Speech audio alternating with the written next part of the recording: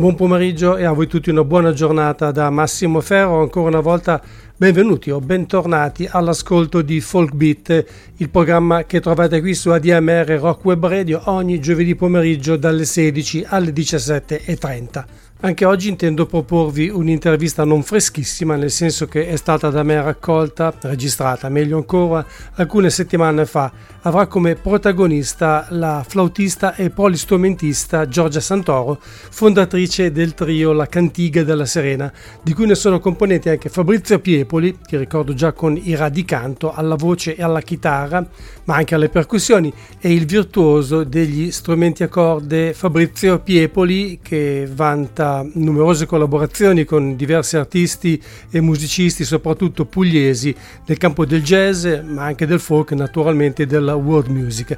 La Puglia peraltro è la regione che ospita la Cantiga della Serena, che però non fa parte del revival della Taranta, anche se la pizzica è comunque inclusa nel loro ricchissimo repertorio, in cui si può trovare molta altra musica proveniente dal bacino del Mediterraneo, senza trascurare una certa attenzione per sonorità di carattere medievale. Potrete però farvi un'idea più precisa a tal proposito ascoltando i brani che fanno parte del terzo e più recente album del trio, dal titolo La Mar, che oggi vi farò ascoltare praticamente per intero, a cominciare proprio da una delle tracce che appartengono alla tradizione musicale del Sud Italia.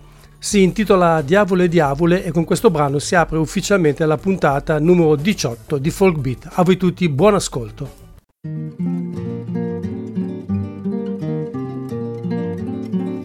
Diavolo, diavolo stanotte, diavolo, diavolo stanotte, mogliere m'è caduta dall'ulietta, mogliere m'è caduta dall'ulietta, e si m'asciuta cinga con gli pera, e si m'asciuta cinga con gli pera, lo cieco lo mattina a fa la spia, lo sordo lo mattina a me sulaie, e vedi come la cucchiata lo cioppa la sorda e lo struppiata, e vedi come la cucchiata lo cioppa la sorda e lo struppiata, e vedi come la cucchiata lo cioppa la sorda e lo struppiata, e vedi come la cucchiata lo cioppa la sorda e lo struppiata.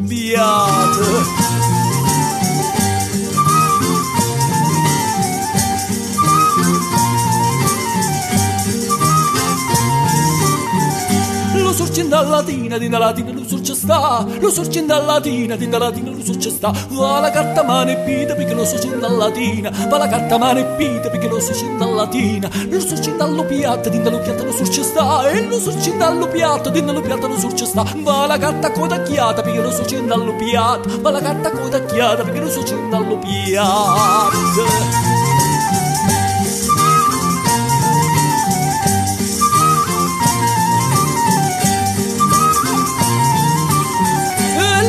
Palatina, copalatina lo sorge sta, e lo sorge copalatina, copalatina lo sorge sta, ma la gatta malandrina perché lo sorge copalatina, ma la gatta malandrina perché lo sorge copalatina, lo sorge sotto la cascia lo sorge sta, lo sorge sotto la cascia lo sorge sta, ma la gatta vascia perché lo sorge sotto alla cascia, ma la gatta vascia perché lo sorge sotto alla cascia.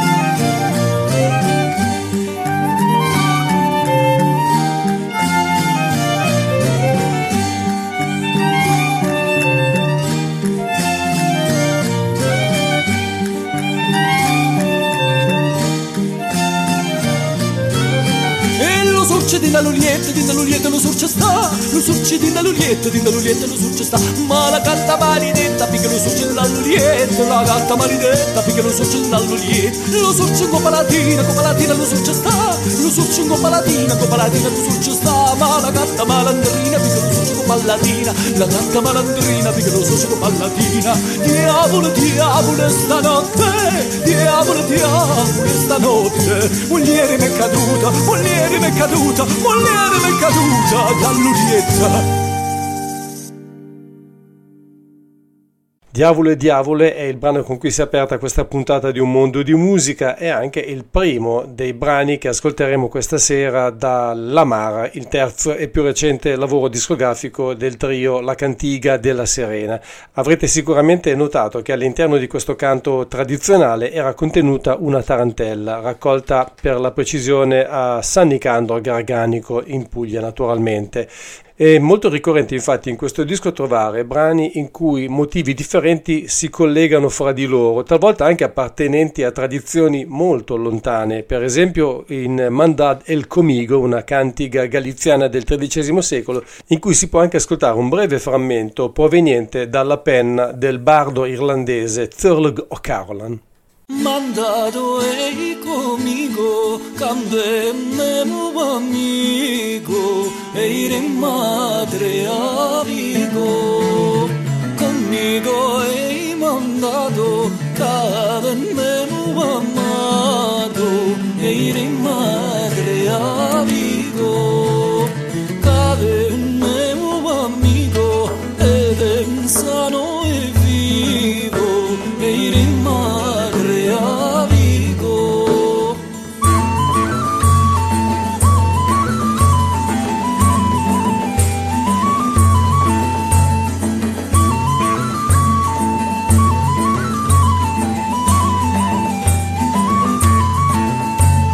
Cavennemo armato ed è vivo e sano e madre amico. Sano e vivo ed è il re amico e il re madre amico. Cade vivo e sano ed è il re privato e il re madre amico e il re madre amico.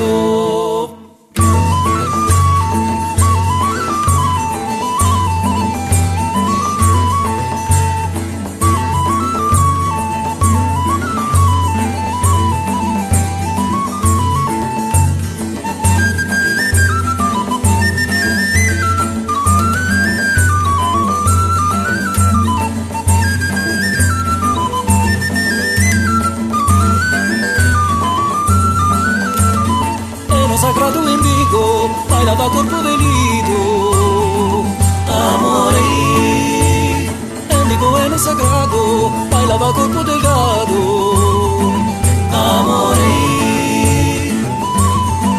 amore, amore. Manda del Comigo, sempre dall'album La Mar, che ricordo è stato pubblicato dall'etichetta pugliese 12 Lune, che è distribuita a livello nazionale dalla IRD di Milano.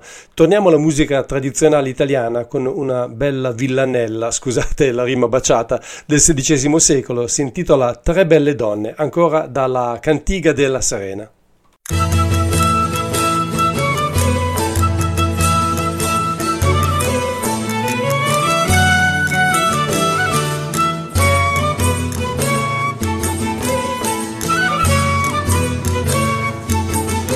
Tre donne belle fanno gran battaglia, tre donne belle fanno gran battaglia, col sole, con la luna e con le stelle, ma sono di pietà, crude rubelle, ma sono di pietà, crude rubelle.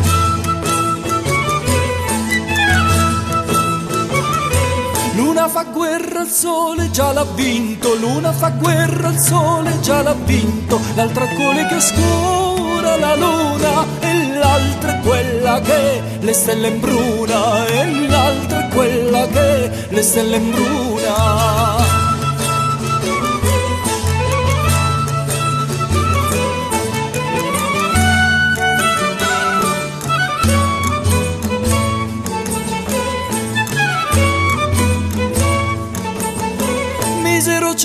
che privato sei, misero cielo che privato sei, d'ogni splendore in terra iace quella che sole e luna e più che chiara stella, che sole e luna e più che chiara stella. Giove che fai in cielo che non vieni, Giove che fai in cielo che non vieni a mirar questo sole, questa luna e questa stella che il tuo sole oscura, e questa stella che il tuo sole oscura.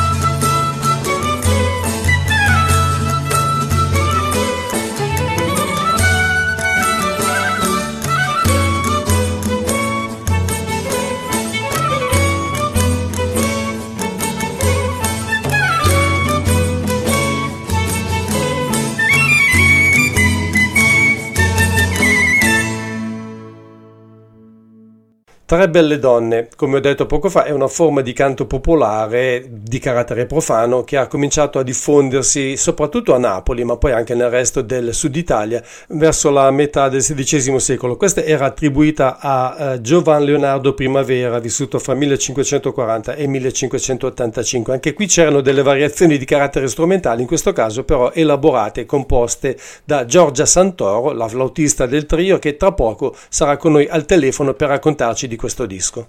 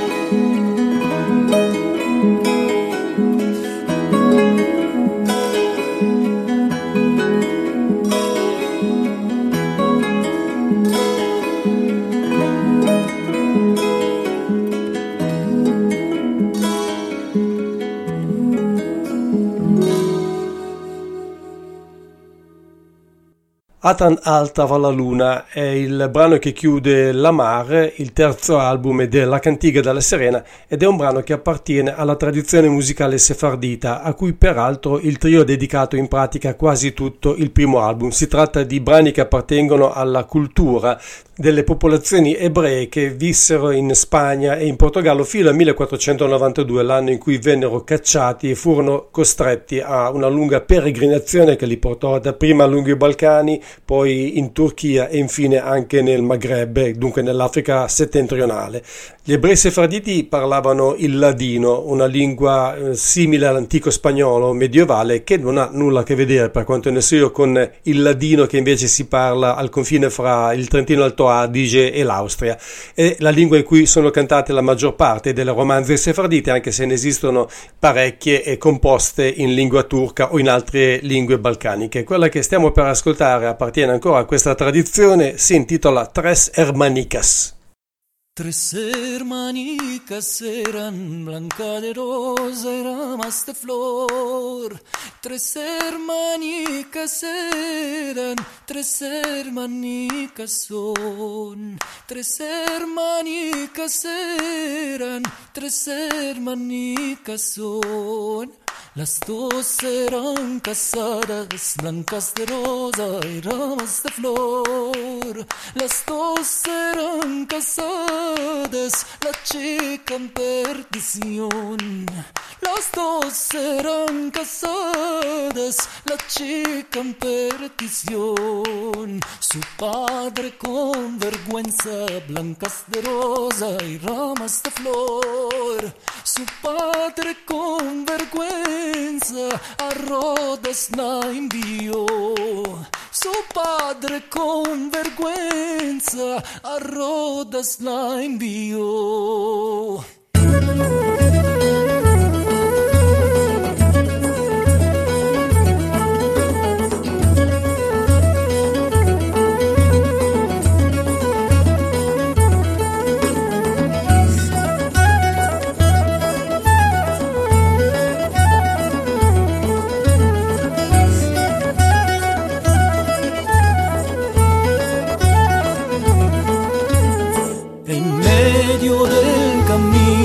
Blancas de rosa y ramas de flor, en medio del camino castillos la fraguó, en medio del camino castillos la fraguó, ventanas hizo altas, blancas de rosa y ramas de flor, ventanas hizo altas para que no sufre varón, ventanas hizo altas para que no sufre varón, varones que lo supo, blancas de rosa y ramas de flor, varones que lo supo, a la mar ya se echó, varones que lo supo, a la mar ya se echó.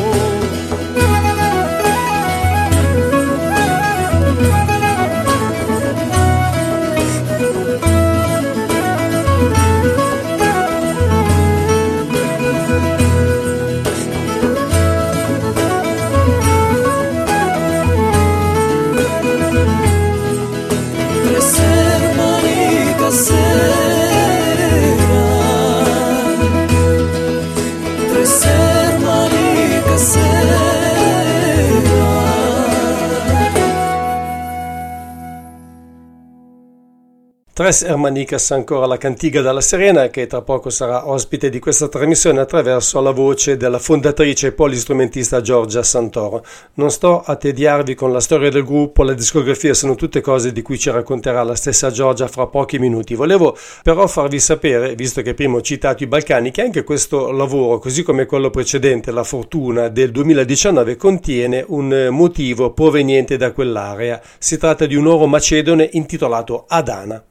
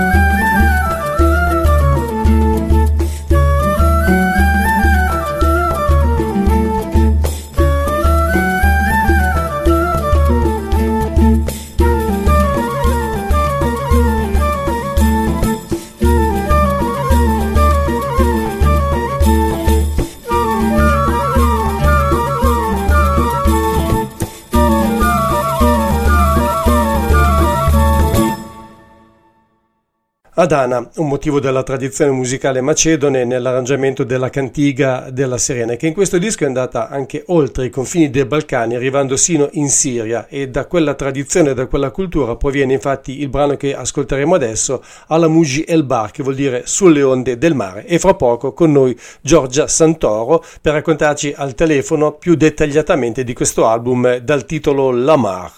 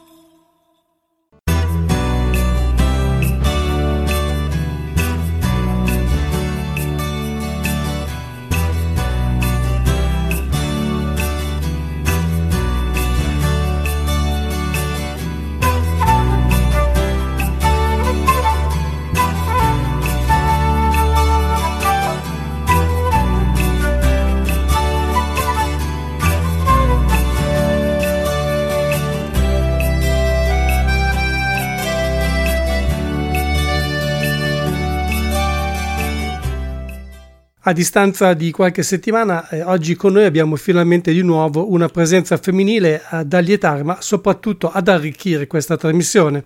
E devo dire una presenza anche molto rilevante, perché per raccontare tutte le cose che ha fatto Giorgia Santoro ed elencare i musicisti con cui ha collaborato in questi anni della sua carriera, credo che ci vorrebbe una serata intera.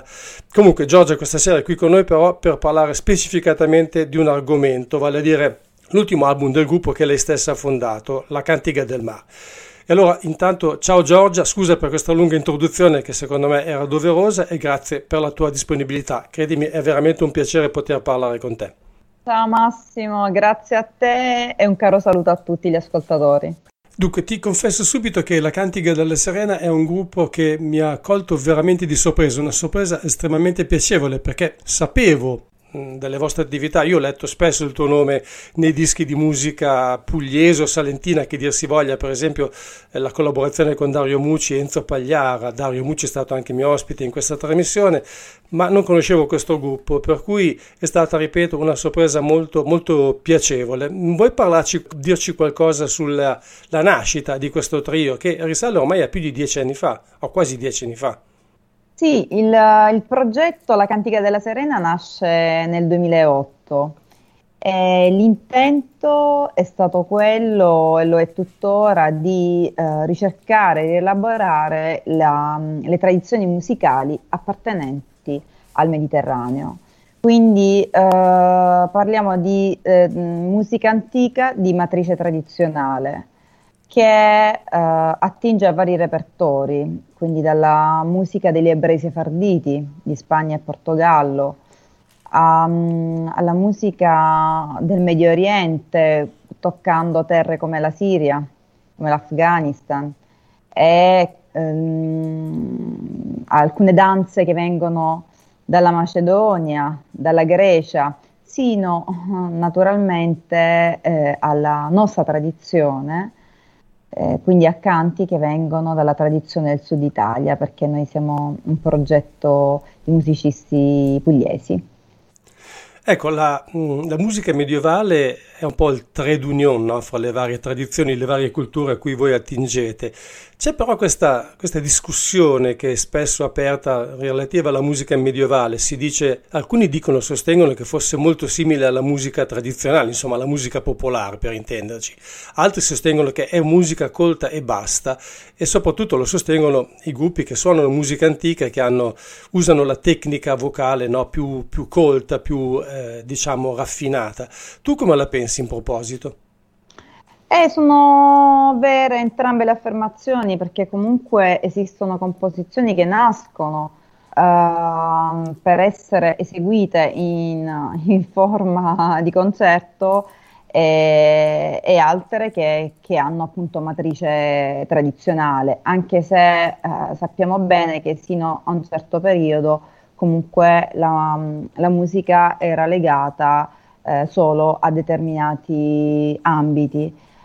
Abbiamo un vasto repertorio nella musica medievale. Tra questo vasto repertorio possiamo anche citare le canticas di Santa Maria, che sono un repertorio meraviglioso legato alla musica ai canti di pellegrinaggio, e tra l'altro uno di questi brani è presente nel nostro primo disco, La Serena. Ecco, a proposito, c'è qualche cosa di differente nell'approccio musicale, nello stile tra i primi due dischi e questo? Non avendoli ascoltati, naturalmente la cosa un po' mi incuriosisce. O è soltanto differente il tipo di repertorio? Perché so che questo album è dedicato al mare e che in un certo senso completa una sorta di trilogia che avevate in mente.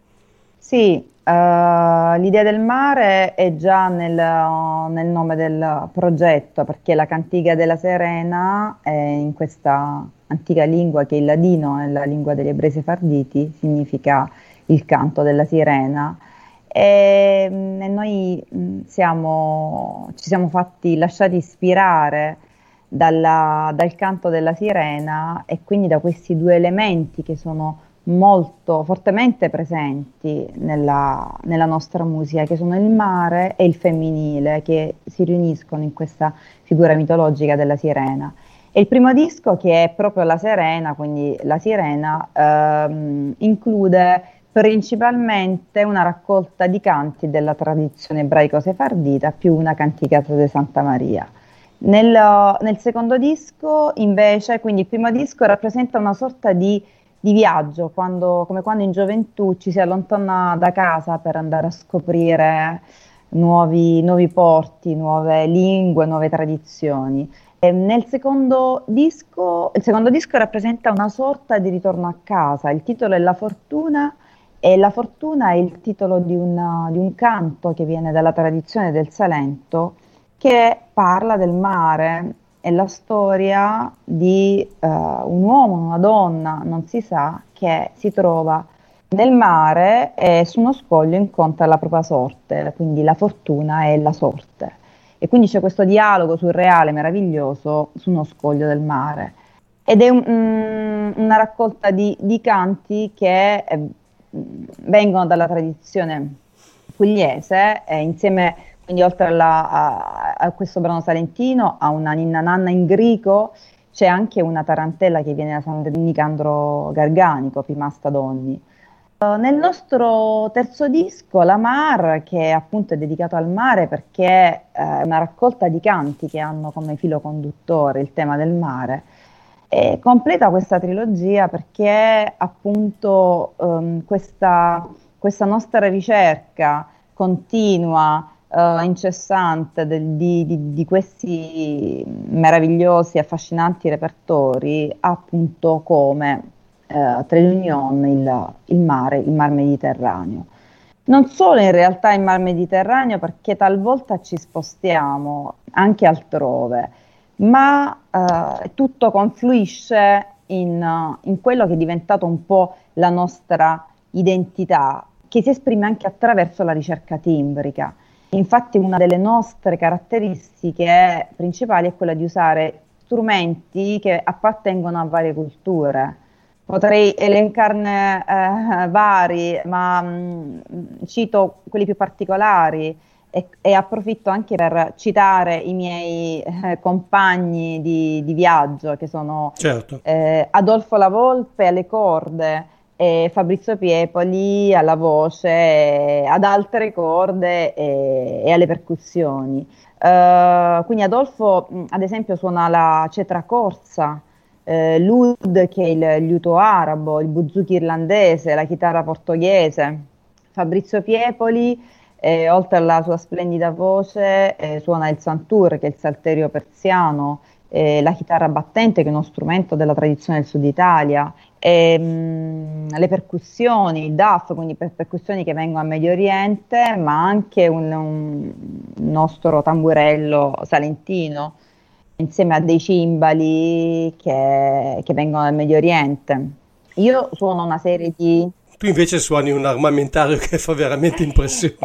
Nasco come flautista classica, quindi suono il flauto traverso, ma mi lascio incantare esattamente come il canto della sirena. Per me il canto della sirena sono i suoni dei flauti che mi affascinano e che sono tra l'altro infiniti, cioè, io spero di riuscire a conoscerli, a scoprirli, a sperimentarli il più possibile, ma tutti sarà impossibile.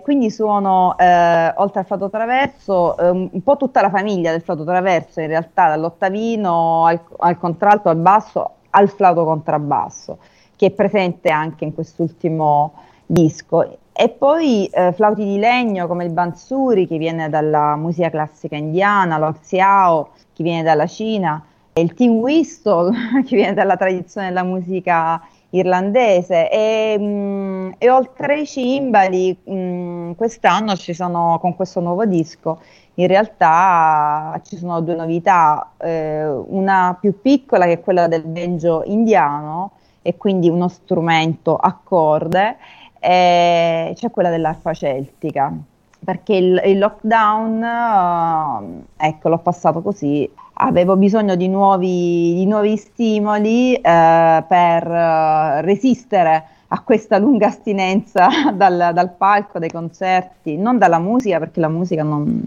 mi ha mai lasciato, però dalle performance, dall'incontro col pubblico, quindi ho veicolato queste energie attraverso lo studio di un nuovo strumento, che è l'arpa celtica, che ho inserito nel disco e che porto anche nei concerti.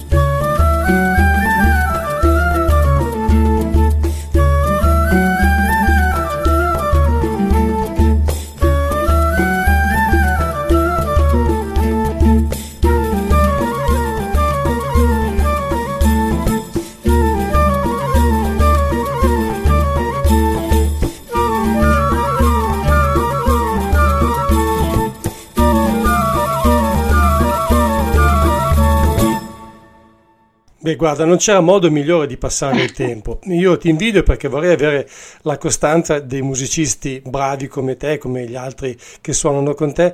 Io invece suono 2 o 3 accordi sulla chitarra, poi mi stufo, anche perché ho tante altre cose da fare, per cui non vado oltre sol, re, do e continuo con quello. A parte gli scherzi, tra l'altro tu hai nobilitato in un certo senso uno strumento che da molti anni era relegato alle bande militari o più in generale alle bande, qual è l'ottavino, che è in realtà uno strumento meraviglioso. Sì, assolutamente. L'ottavino, io mi sono dedicata moltissimo all'ottavino, ho fatto proprio ho preso una laurea in ottavino nell'unico conservatorio in Italia dove c'è questo corso, che è il Conservatorio di Perugia, perché in realtà è quasi, non voglio dire un altro strumento, ma è quasi un altro strumento rispetto al flauto, ha tutte altre dinamiche, ha un modo tutto suo per approcciarsi. Ed è molto importante in orchestra, è lo strumento più acuto, è uno strumento che quando suona è sempre solista, per cui sono stata spesso, per 20 anni ho suonato nelle orchestre classiche, sono stata non solo prima flauto ma anche ottavino, per cui io sono assolutamente innamorata di questo strumento. Senti, torniamo a parlare del disco, però prima vorrei chiederti scusa perché io ho pronunciato, e forse anche più di una volta in maniera sbagliata, il nome del vostro gruppo. Vi ho chiamati Cantiga, invece dovrebbe essere Cantiga, ma io con gli accenti devo dire ci azzecco veramente poco. E poi ormai sono talmente abituato a chiamarvi così che mi piace come suona in questo modo. Ma a parte questo, il mare come anche possibilità di viaggiare, di incontri, di scambi di culture. Noi abbiamo questo meraviglioso mare che è il Mediterraneo, dove di culture ce ne sono moltissime, e credo che il Mediterraneo sia appunto un po' la fonte principale del vostro repertorio. Però questo disco mostra anche la capacità di intrecciare queste culture, ma andando anche oltre, a parte il fatto che tu hai adottato anche l'arpa celtica e il tin whistle, che sono strumenti tipicamente irlandesi, però ci sono alcuni brani in cui la tradizione irlandese si interseca con tradizioni molto lontane in questo lavoro. Sì, assolutamente, ma l'idea soprattutto di quest'ultimo disco, anche se è una tecnica che noi adottiamo da tempo, ma soprattutto in quest'ultimo disco è proprio quella di fondere brani che vengono da diverse tradizioni, perché l'idea è un po' il messaggio di cui ci facciamo un mini portatori, è quello che attraverso la musica si testimoni una possibilità di dialogo, non solo una possibilità di dialogo, ma una grande bellezza data dall'incontro tra l'Oriente e l'Occidente. E quindi abbiamo fatto incontrare dei canti tipo il brano Morenica Moretto, un doppio titolo, non a caso, perché Morenica viene dalla tradizione ebraico-sefardita e Moretto viene dalla tradizione salentina. Quindi abbiamo proprio immaginato questi due personaggi, questa ragazza mora e questo ragazzo moro, che si incontrano. In Tres Hermanicas, che è un'altra romanza sefardita, abbiamo inserito uno strumentale irlandese. In Diavole Diavole abbiamo incastonato, che Diavole Diavole è una tarantella della tradizione di San Nicandro Garganico, abbiamo incastonato una tarantella del 1700 raccolta dal Kircher, che si chiama Lia Clausula, ispirandoci anche alla ricerca di Giorgio di Lecce e Aracne Mediterranea. Poi c'è questo canto che viene dalla tradizione salentina, che è Sabella. Noi l'abbiamo chiamato Sabella, in realtà il titolo è Ieri sera cantai Nudattulu, che è una canzone narrativa. Ecco, qui io ho personalmente riscritto tutti gli strumentali, perché appunto l'idea del nostro progetto è anche quella di riproporre in una chiave tutta nostra questo materiale.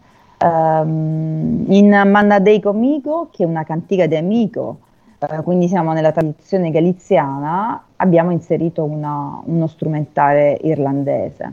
Poi c'è Adana, che è una danza macedone.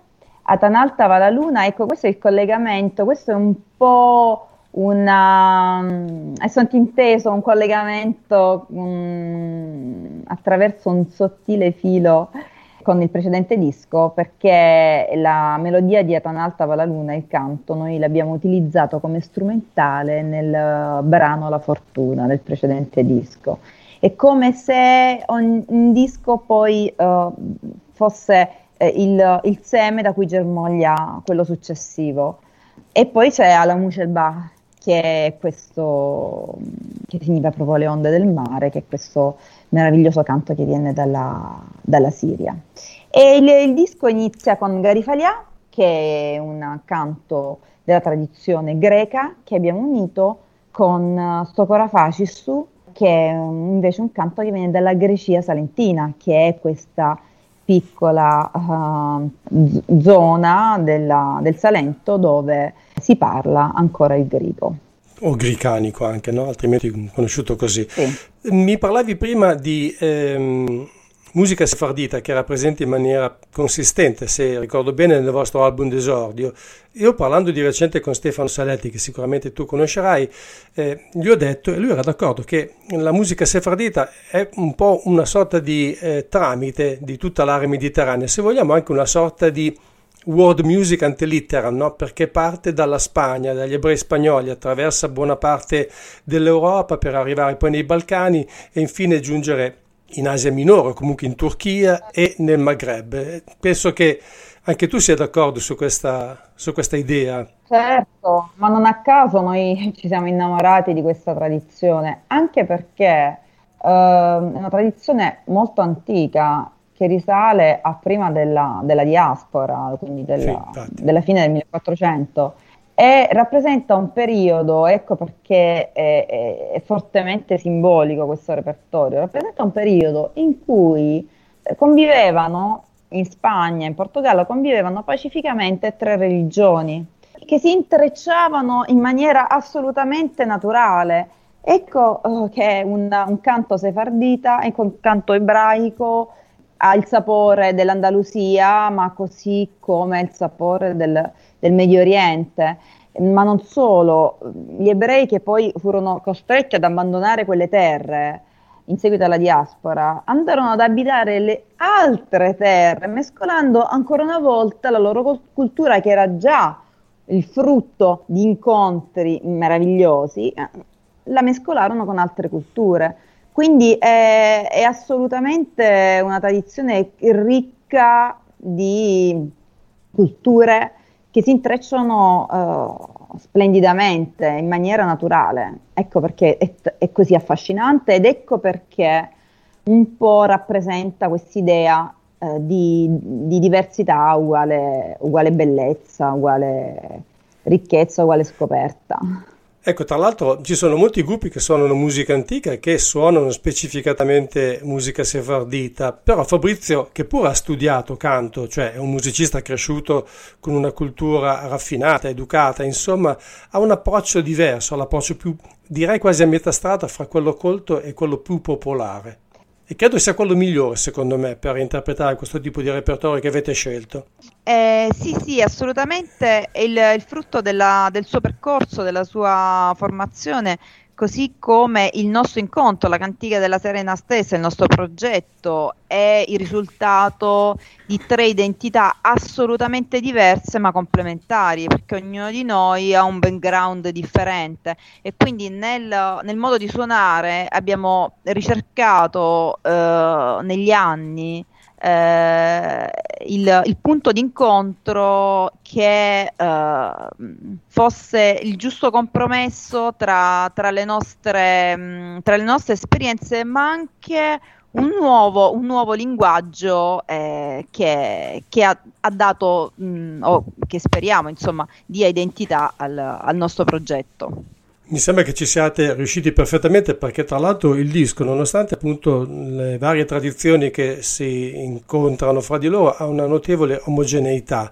Volevo fare un salto indietro, se mi concedi, perché Ho letto che tu hai studiato naturalmente al conservatorio, quindi la musica classica, la musica colta, ma poi sei cresciuta praticamente con il jazz, o comunque ti sei concentrata nel jazz. Addirittura so anche che, e questo direi che è veramente una cosa non da poco, hai vinto una borsa di studio per frequentare il Berklee College of Music di Boston.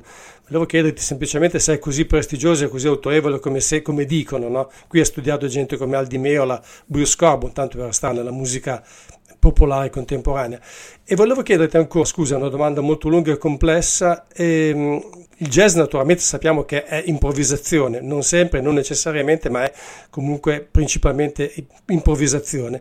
E so che ho letto che voi comunque date in qualche maniera risalto all'improvvisazione, però che questo ovviamente sul disco si sente di meno.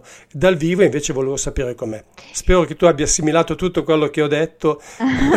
Sì. Sì, come dicevo, io nasco come musicista classica, ma ho deviato il mio percorso subito dopo il diploma in conservatorio, perché sono rimasta affascinata in realtà il percorso è stato come tutti i nostri percorsi, è stato abbastanza complesso, ma mi sono ritrovata alla fine in questo mondo del jazz e me ne sono completamente innamorata. Perché? Perché in realtà anche nella musica antica si improvvisava, sino a un certo momento, fino a un certo periodo si improvvisava. Spesso il jazz viene associato alla musica barocca, perché ovviamente con modalità differenti, con fraseggi e linguaggi differenti, però anche nel barocco si improvvisava, perché c'erano le sigle, c'era il basso sul quale si costruivano queste variazioni del tema. Per cui in realtà l'improvvisazione non appartiene solo al jazz, anche se un po' nella musica cosiddetta eurocolta un po' ce ne siamo dimenticati. Per fortuna la musica contemporanea ha reintrodotto l'improvvisazione, taluni compositori ne fanno uso. Ma ecco, anche quello che c'è nel disco, perché anche nel disco c'è l'improvvisazione, ci sono i momenti di assoli, però è chiaro che dal vivo è diverso, è un'altra espressività.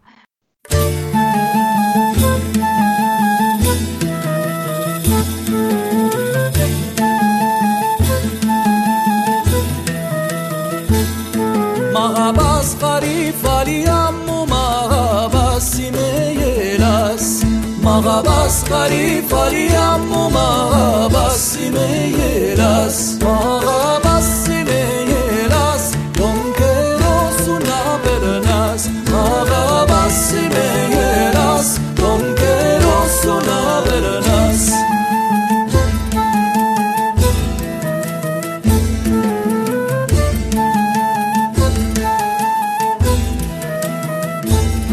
Sagabot bazilikim musagabot seyelo Sagabot bazilikim musagabot seyelo Sagabot seyelo Donkero munaberno Sagabot seyelo Donkero munaberno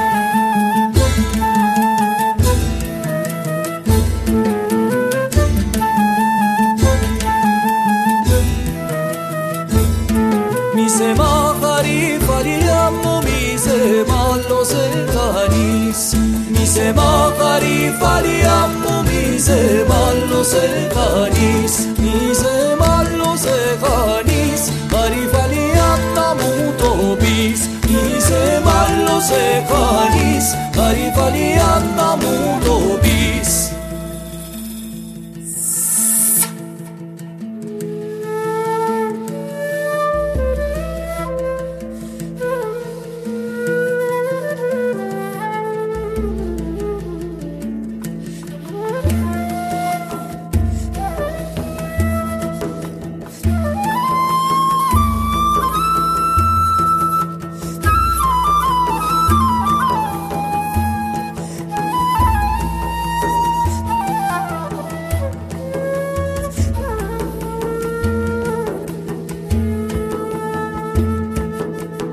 sto cora paci suoi sianali nari, c'è der lampi senesa sto claro, c'è der lampi senesa sto claro. Secondo sconnette o fengari, to trovati tuorio paretto, a to trovati tuorio paretto.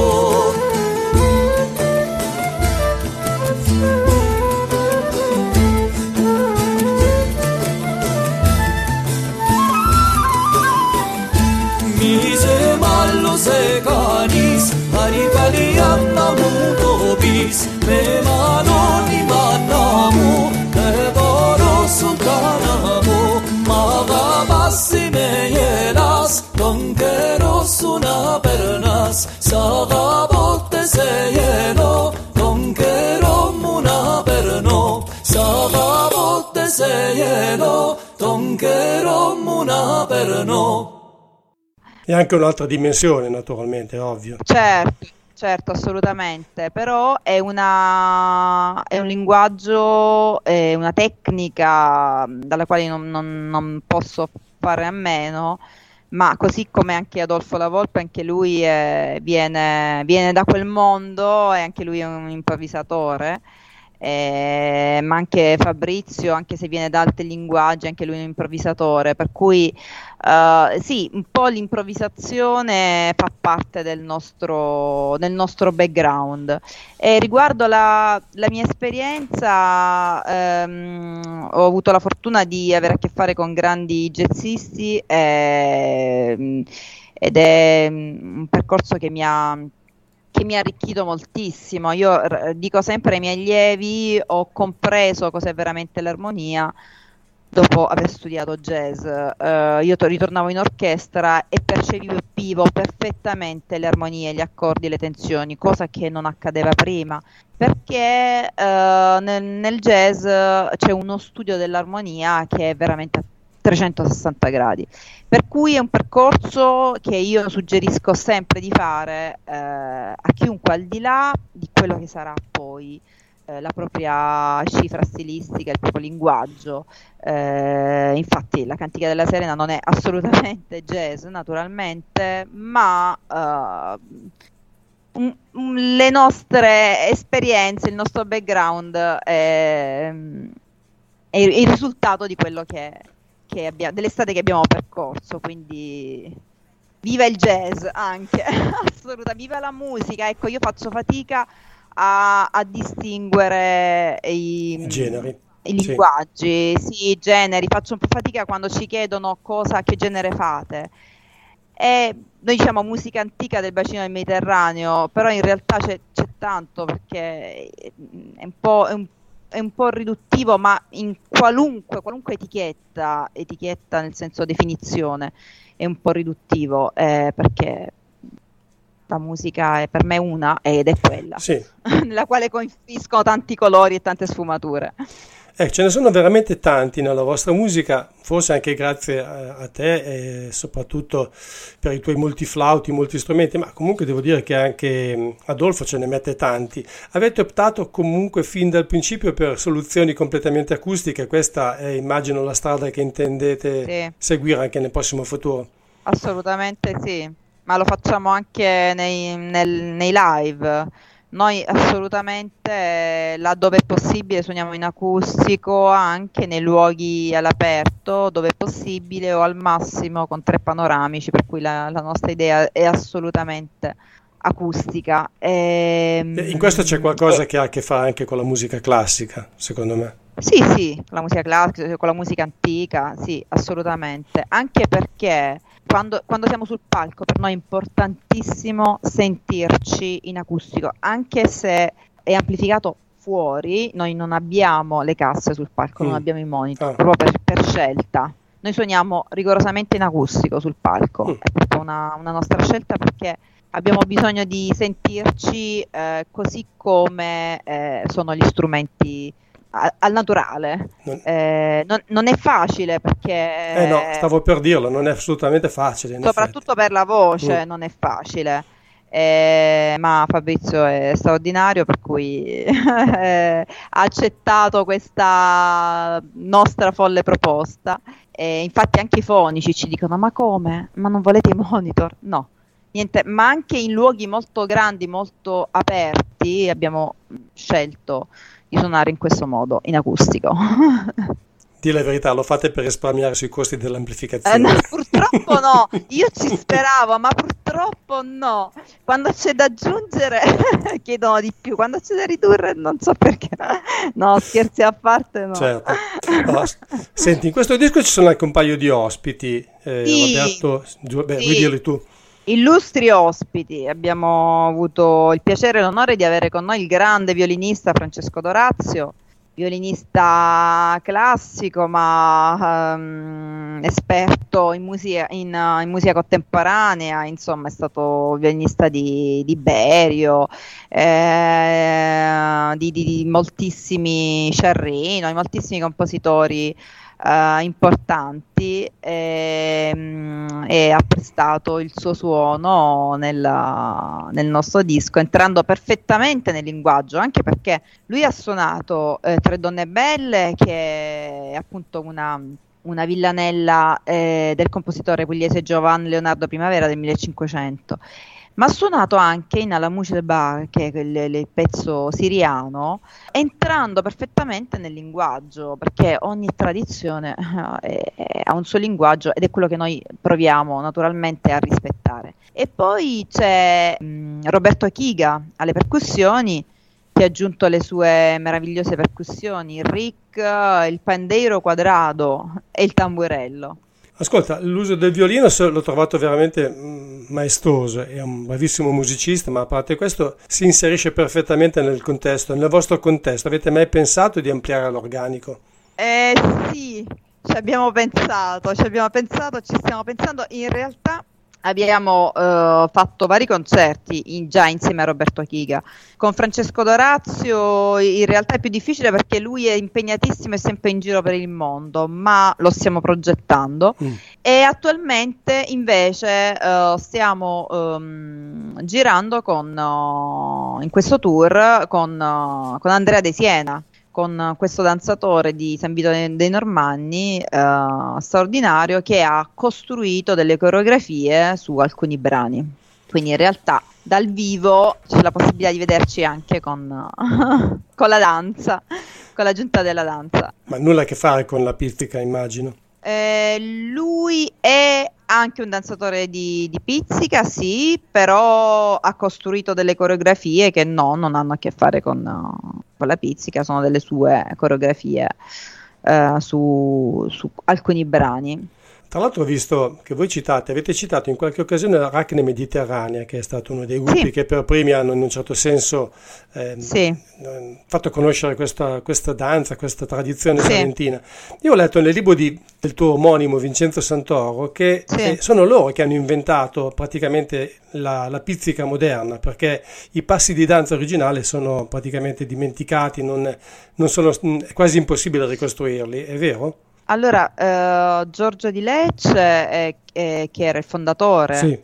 adesso lui purtroppo è scomparso Infatti. da circa 10 anni, è fondatore di Aracne Mediterranea, era uno studioso e ricercatore che ha dato moltissimo alla tradizione del Salento, sia alla danza che alla musica. Quindi sì, io non entro nel merito del discorso della danza, però lui ha, soprattutto in questo disco che noi citiamo, che è Danzimania, lui ha dedicato questo intero disco alle tarantelle raccolte dal Kircher e ne ha fatto delle versioni meravigliose, e quindi noi ci siamo anche ispirati alla sua ricerca, come giusto che sia, perché spesso si va a ricercare sempre fuori, no? Però ecco, lui è un esempio di come la tradizione possa essere non solo riscoperta ma assolutamente valorizzata, perché lui ha iniziato a farlo in un periodo in cui era assolutamente quasi un tabù. Sì.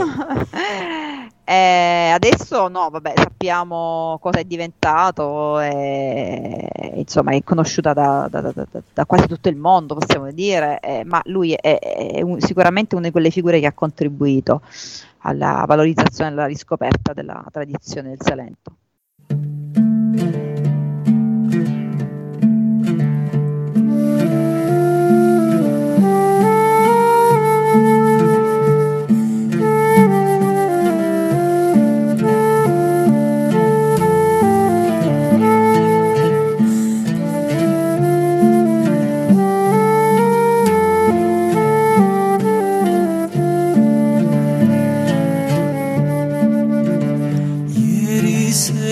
Chiantai nudato alla mattina l'acchiai fiorito e mi misi in cima capi scoprire la mia Marina. E sta pescio venire caniato mamma con una lunga cavalleria e che forse stando tesoro ma a quella rosa mo prima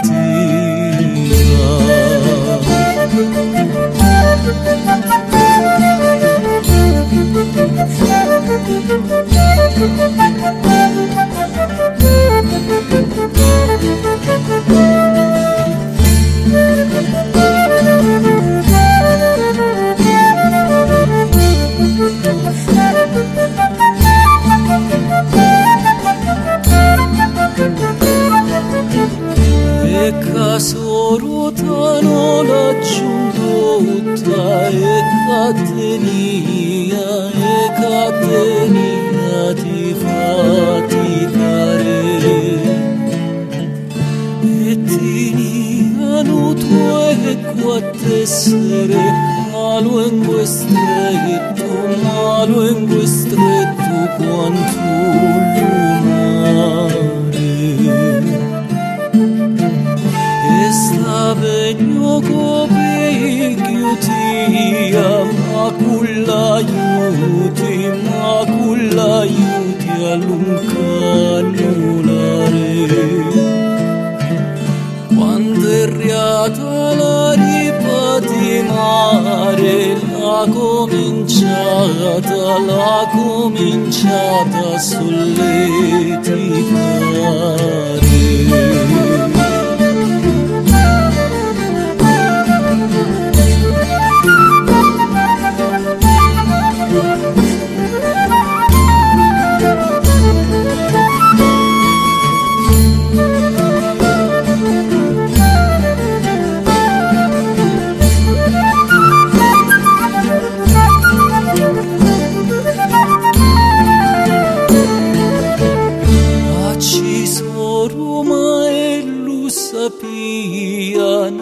Tanto bello non ti li paria a ci soruta era ia a queste parti no ti induci.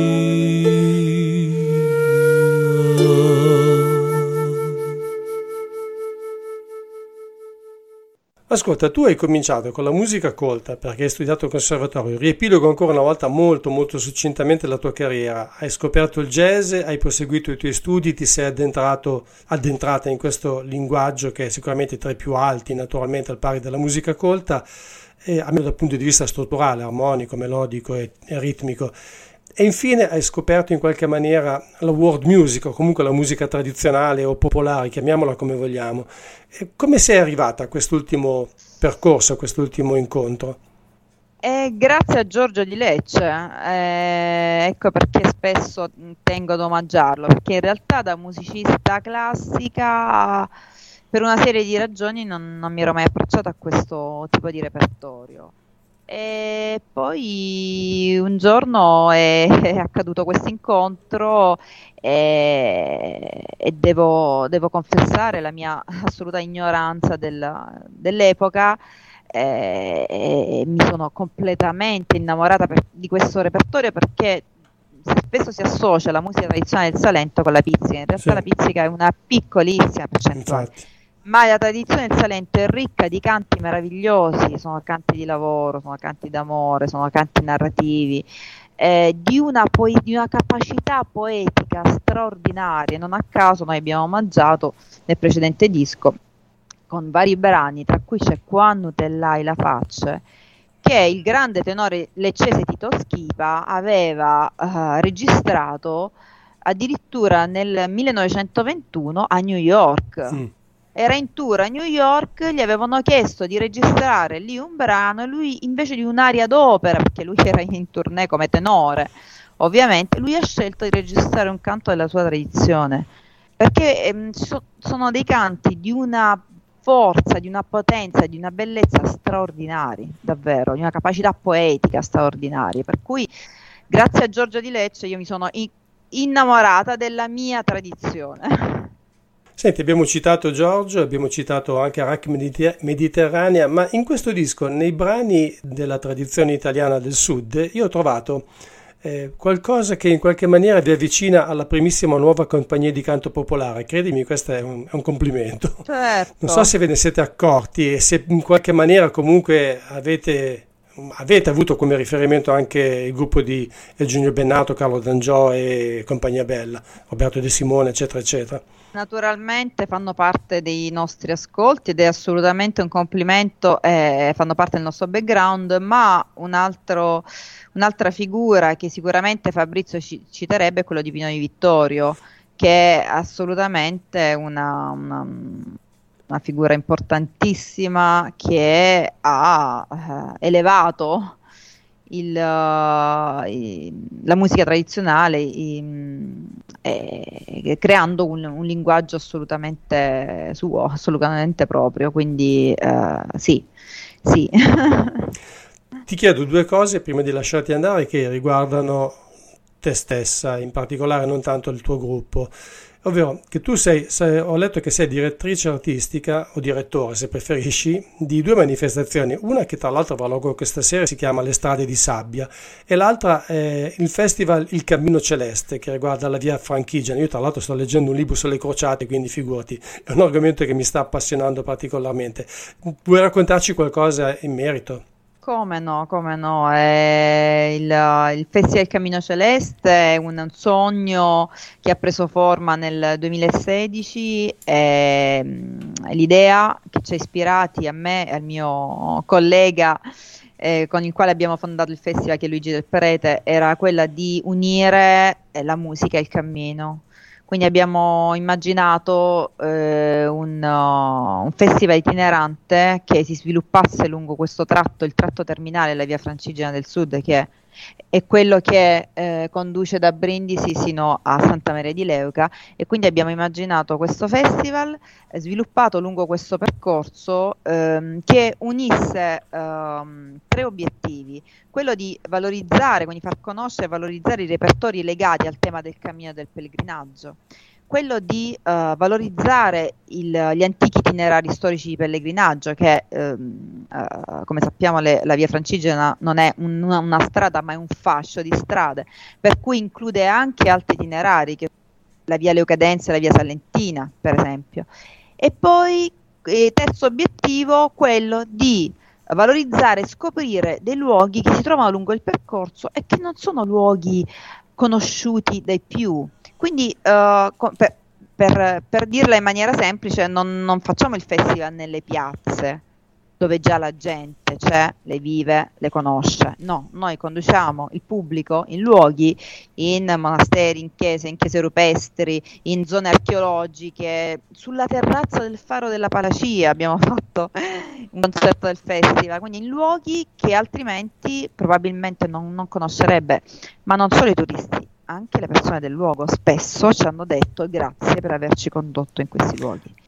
Quindi l'idea è un sogno che portiamo avanti da 6 anni, questo abbiamo fatto la 6ª edizione, di cui siamo felici. E invece Strade di Sabbia inaugura, siamo alla prima edizione, qui è un progetto dove io ho il piacere e l'onore di curare la direzione artistica, ma è un progetto che vede coinvolti più enti, dalle università di Foggia, di Bari, del Salento, Regione Puglia, i poli bibliomuseali, insomma una sinergia di enti, di associazioni, di forze che confluiranno questa sera nella prima tappa a Carovigno, nell'atrio nel bellissimo atrio del castello di Carovigno, con la prima tappa è proprio il concerto della Cantica della Serena insieme ad Andrea Siena. Presenteremo appunto La Mar, il nostro ultimo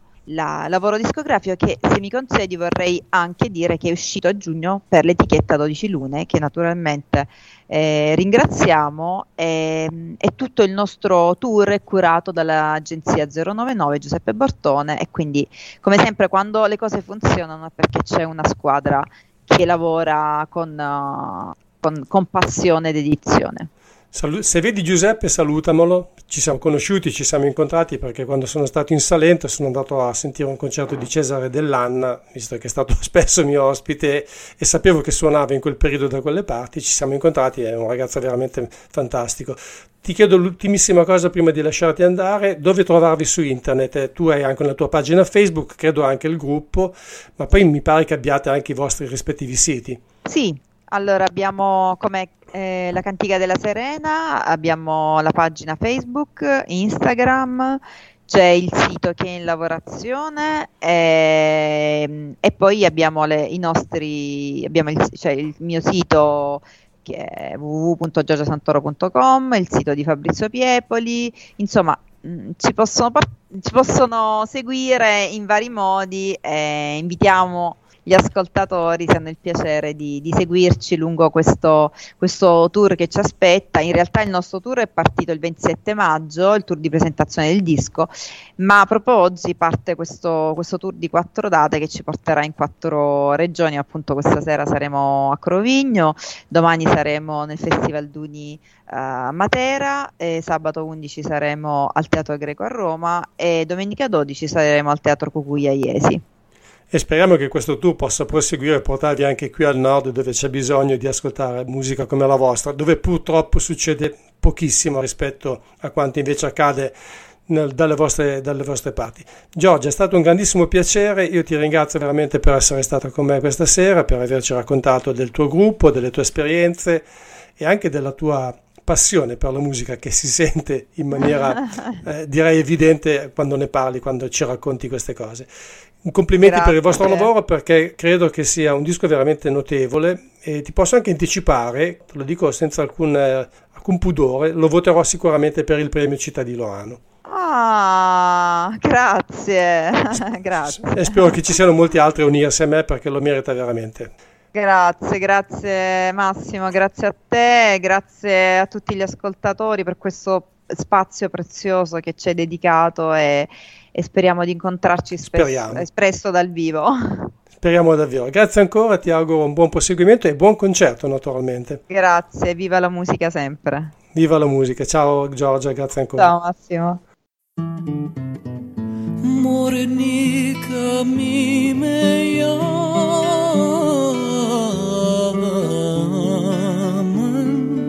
yo blanca nací, y del sol en verano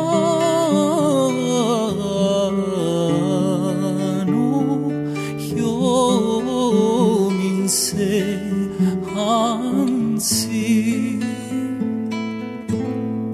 Morenica,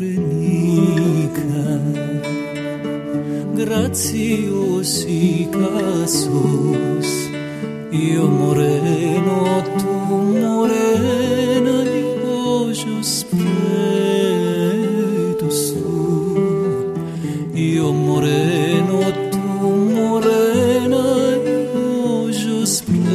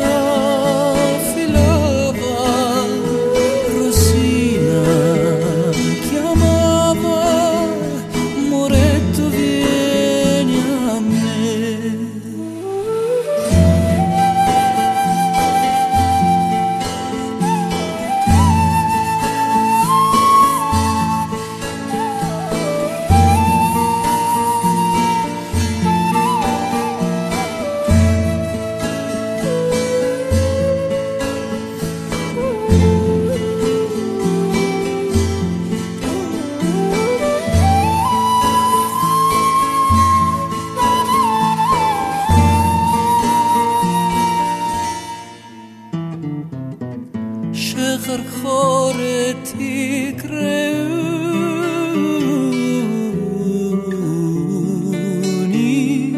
con gli ordei e mon pa mi creuni